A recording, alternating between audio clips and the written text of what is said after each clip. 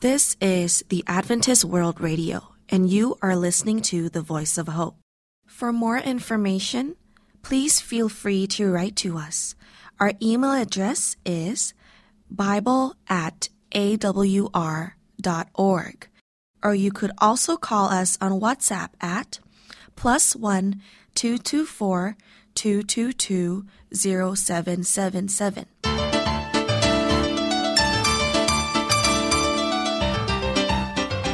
This is Adventist World Radio, the voice of hope from Pune, India.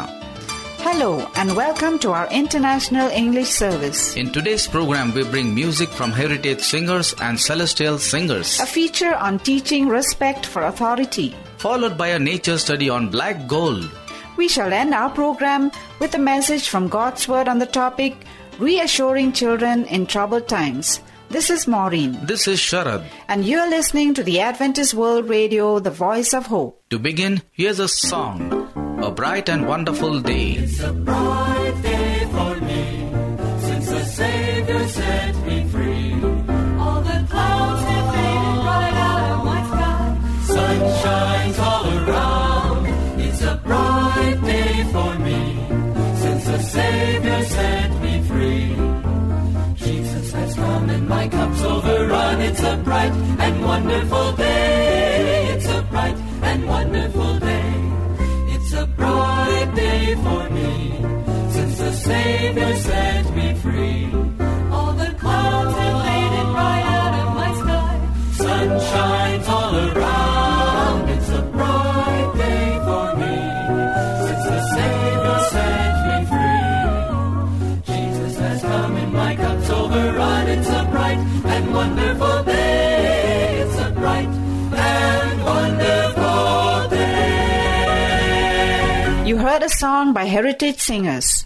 And now, featuring on teaching respect for authority, we have Anupam. Relating to authority has always been a difficult problem. Too much respect may result in blind submission to the desires of other people. Too little respect may threaten the survival of a society. How can a child be taught to keep both extremes in perspective? A child's attitude toward authority begins with his attitude towards his parents. How can parents relate to children in ways that will help them relate intelligently to other forms of authority in society? Two things are helpful. The first is firmness. Being firm is different from being harsh and dictatorial. Firmness means putting some protective boundaries around a child's freedom. When the small hand reaches for the stove, a firm parent says no. Children don't always know what harms them or what is good for them. It's natural for children to complain when parents keep them from doing something they want to do. They are often testing parents to see if they care enough to restrict them. Even teenagers respect parents for having firm opinions as long as they are reasonable. When parents don't set boundaries in which children have too much freedom to operate, children feel less secure and frequently conclude that parents don't care. Consistency is also important in teaching children how to relate to authority. Strictness one time and leniency the next only serves to confuse a child. When parents are consistent, a child has the security of knowing where he stands. Children are willing to excuse parents for occasional mistakes as long as parents are willing to admit them. Children are sensitive to injustice, and they'll spot it quickly when parents don't admit obvious mistakes. Parents must be consistent in how they relate to children and how they relate to other authority. It's not consistent for a parent to demand complete compliance from a child while constantly quarreling with local laws or religious requirements. Children identify the inconsistency rather easily and find it tempting to break away from the pattern set by their parents. The reasoning is simple. If my father doesn't respect civil or religious authority, why should I respect his authority over me? To be both firm and consistent doesn't prevent a child from growing up independent and free. The security created by boundaries of safety and love gives them a base from which to intelligently relate to other authority. Thank you, Anupam, for a nice feature. We would love to hear from you. You may contact us with your questions or prayer requests by calling 000-800-040-1704. Again, the number to call is 000-800-040-1704. Time now to hear a nature study on black gold, brought to you by Vani. And every living substance was destroyed, which was upon the face of the ground. Genesis chapter 7, verse 23. God caused a great flood to come upon this earth. The water came with such force that the mountains and hills were moved, and the large majestic trees along with the other living things were buried under the dirt and rocks. These large trees, forests of them, have fossilized, forming large deposits of coal. Oil and natural gas are also products of the fossilization process. These large deposits of coal, gas and oil have been used to meet the needs of humanity for heat and fuel. Refined oil has many uses, such as gasoline for automobiles and aeroplanes, heating oil and kerosene, diesel for trains, trucks and ships, fuel for power plants, lubricants, waxes, asphalt, plastics, synthetic rubber, paints, perfumes, dyes, vitamins, medicines, detergents, fertilizers, insecticides, film, photographic chemicals, inks, and numerous other items. As you see, much of our life depends on oil that is pumped from the earth, which is a result of the flood. Natural gas was discovered under the property of Union Springs Academy in New York State. It is used to heat the academy buildings and houses. Another Christian church group found themselves heirs to the deposit of oil under their property. The royalties from the sale of this oil are used to help the needy and handicapped people in their church, provide education for the children in their church school, and pay for the upkeep of their buildings and properties. If there are any funds left over, they are used in community services outreach. To this church, the oil is considered black gold to help them meet their needs. They say, God is taking care of us. As you think about what God has done, thank Him that He cared enough about you, that He is willing to make provision for you, so that many of your present-day needs would be taken care of by the oil that is in the earth. He is a loving God and takes care of His children. Thank Him for that today. That was Vani with a nature study on black gold. Coming up next is a song by Celestial Singers, No Goodbye.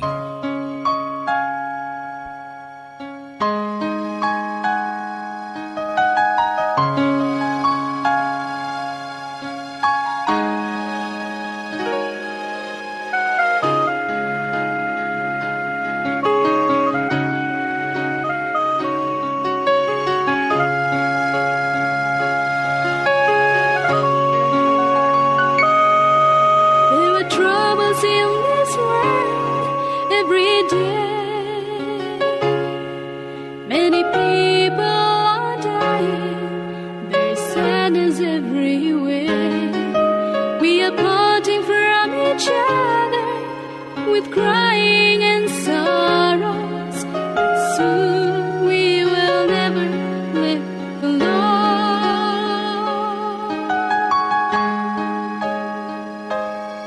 There are troubles in this world every day.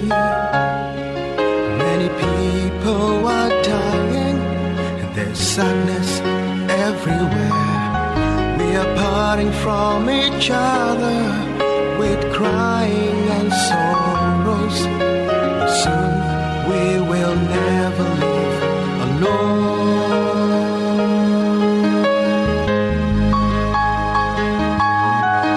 Heaven will never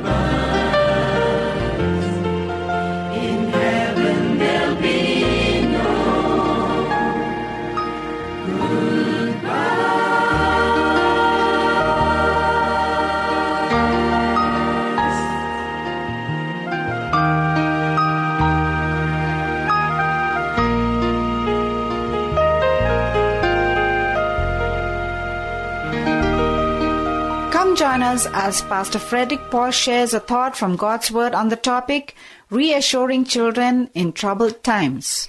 Recently, even the youngest children have seen frightening images on our TV screens and newspapers. Images of terrorist bombings, sniper shootings, war and violence permeate our society. How do these scenes affect our children? And how can we talk to them about it? There's no one-size-fits-all answer. Children are individuals, and any conversation you have with them about war, terrorism and violence will need to be tailored to a child's personality and age. Also, you'll need to take into consideration how close to home acts of terror and violence may have hit. But no matter what the circumstances, some general guidelines will help you know how to make your child feel more secure. Number 1, don't try to shelter children from reality. In our media-saturated world, even the smallest children, kindergartners, and often preschoolers, are exposed to the harsh realities of the daily news. If your children attend school, they have almost certainly heard about war, terrorism, and violence. They will have questions, and if you don't take the initiative to discuss these things with them, someone else, perhaps a poorly informed classmate, will certainly do so. If children don't raise the topic, find out how much they know and what they're worried about. Ask questions like these. Did you see those pictures on the news before dinner? Do you know why these people were fighting? How do you think they felt? How would that make you feel? At the same time, it's not necessary to force a discussion beyond the point where your child is comfortable. For many small children, images of violence and terror are remote and unreal. If that's the case, don't try to force your child to grow up before he or she is ready. Simply make it clear that you are available and open to talk whenever your child does have questions. Secondly, emphasize safety, security, and love. Children most often want to know whether they and their families are safe. And the reality is that no matter how frightening the headlines may be, the odds of your family being involved in a terrorist attack or an act of random violence are generally fairly low. Assure your child that you are doing everything possible to care for him or her. Don't belittle children's fears and anxiety. Let them know that it's okay to feel scared when scary things are happening. Let them talk about the fear and admit freely that you are sometimes frightened too. But balance reality with reassurance. Give them as much information as they can handle. Ignorance breeds fear. But always back it up with the assurance that you are taking care of them and the chance of anyone in your family being the victim of violence is remote. Of course, in doing this, you'll have to take into account the real risk factors in the area where you live. If there is danger around, you will want to teach your children appropriate caution rather than a false sense of security. And if a member of your family is serving in the military and is in a high-risk area, you should be honest about the risk. Here's where it helps to keep age-appropriate information in mind. Older children will know that you can't absolutely guarantee anyone's safety. By their preteen years, children are beginning to grasp the random nature of violent acts. You can be honest and still be reassuring. I can't promise you that something like this will never happen, but the chances are very, very small. Your dad and I will take the best possible care of you, and remember, we'll love you and we'll always be here for you. Thirdly, help children find positive ways to react. As children begin to grasp the presence of evil in the world, it may seem overwhelming.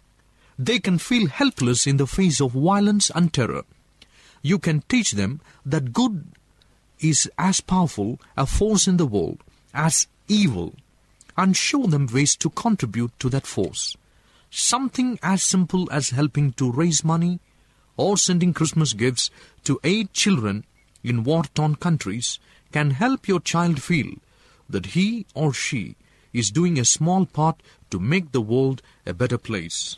All too often, violence and terror breed prejudice and hate. You have a wonderful opportunity to teach your children to welcome and appreciate the diversity of other people and other cultures. Practicing love and acceptance helps wipe out the idea that people are dangerous because they speak a different language or their skin is a different color. Discuss prejudice and tolerance with your child. For example, if you're discussing something like the 9/11 terrorist attacks, you can say, yes, the people who did this were a particular group. Their beliefs about God are different from ours. And they thought that God wanted them to do this. But most of that particular group don't think that way. They believe in being peaceful and kind to others, just like the Christians. If you live in a multicultural community, give your child the opportunity to meet and talk with children and adults from a variety of religious and racial backgrounds, and remind them of these people as you talk about violence.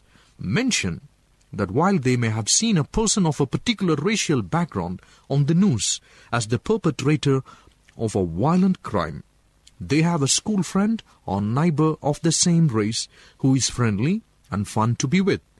Help them to break down stereotypes. Finally, encourage trust in God. This last point is the most important. You can't guarantee your child absolute protection from random acts of violence, but you can assure him or her that we are in the care of a God who is ultimately in control. With smaller children, it may be enough to stress God's loving care and pray for His protection. But as adults, we know that bad things happen even to good people, and older children will want to discuss this. They may ask, "Weren't some of the people who died in that plane crash good Christians? Or what if I pray for God to protect me, and then I get shot by some crazy guy?" Don't deny the fact that God's protection does not always guarantee immunity from harm. Smart preteens will quickly see through that, or else be crushed when they discover, inevitably, that it's not true. Instead, tell them honestly that God does allow trouble to come to His people as a result of living in an evil world. But assure them that those who trust God are always in His care, whether that means He'll miraculously save their lives or whether He'll allow them to sleep in death until He comes to take them home to a better life in heaven. Don't forget to hold out to your children the hope of God's final restoration when He comes again. That's the only hope that can truly make sense of the terrifying realities of today's violent world. Help your children to grow up with the knowledge that though we live day to day in a world that is often frightening and violent, there is a better world coming. By walking daily with God, trusting in Him and sharing His love with others, your family can be part of that new kingdom, and your children will have the confidence of a security that cannot be shaken. Thank you, Pastor Frederick Paul, for sharing God's Word. To make the most of our earthly existence, we must lose ourselves in the will of God. Yes, friend, this we can do even when time is running out. It's never too late to give ourselves totally to God. It's a bright day for me, since the Savior set me free. All the clouds have faded right out of my sky. Sun shines all around. It's a bright day for me, since the Savior set me free. Jesus has come and my cup's overrun. It's a bright and wonderful day. It's a bright and wonderful day. It's a bright day for me, since the Savior set me free. All the clouds have faded right out of my sky. Sun shines all around. It's a bright day for me, since the Savior set me free. Jesus has come and my cup's overrun. It's a bright and wonderful day. It's a bright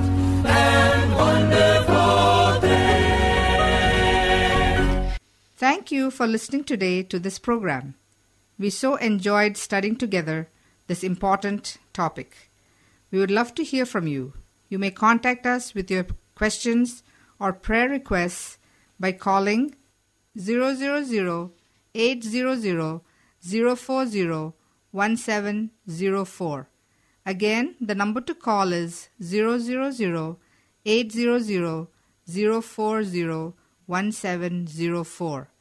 Thank you, and may God bless you in a special way today. I'm Sharad. And I'm Maureen, signing out from Adventist World Radio. Do join us again on the same frequency. Until then, we wish you goodbye. And God bless you. There are troubles in this world every day. Many people are dying. There's sadness everywhere. We are parting from each other with crying and sorrows. But soon we will never live alone.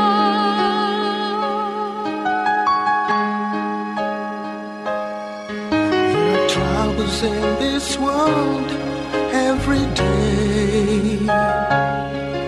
Many people are dying, and there's sadness everywhere.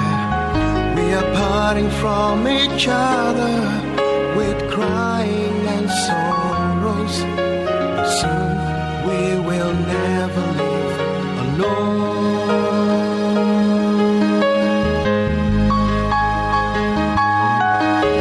Heaven will never live alone. We'll have all our friends by our side. In heaven we all will be at home. In heaven there'll be no imagine a world where we'll never depart. You'll stay with me, right here in my heart. There'll be a place where we'll never will cry and never say goodbye.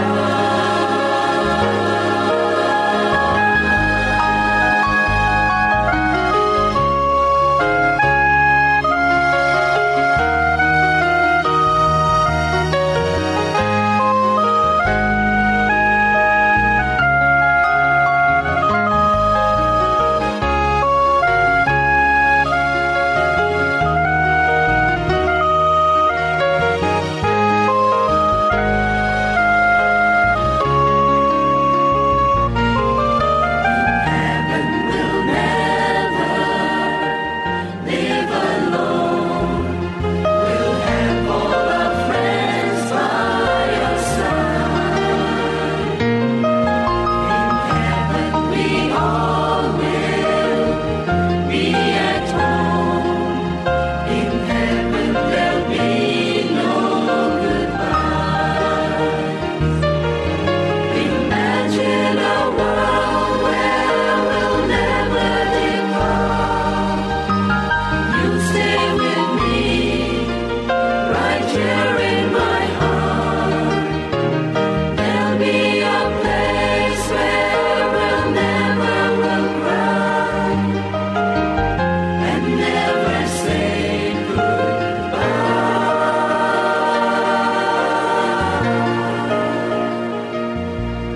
In heaven we'll never live alone. We'll have all our friends by our side. In heaven we all will be at home. In heaven there'll be no goodbyes. In heaven there'll be no goodbyes. In heaven there'll be no goodbyes.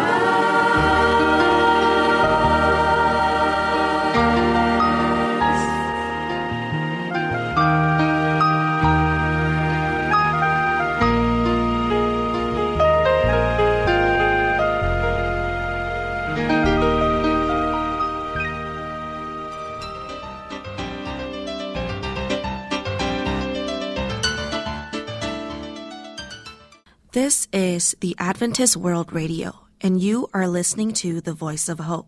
For more information, please feel free to write to us.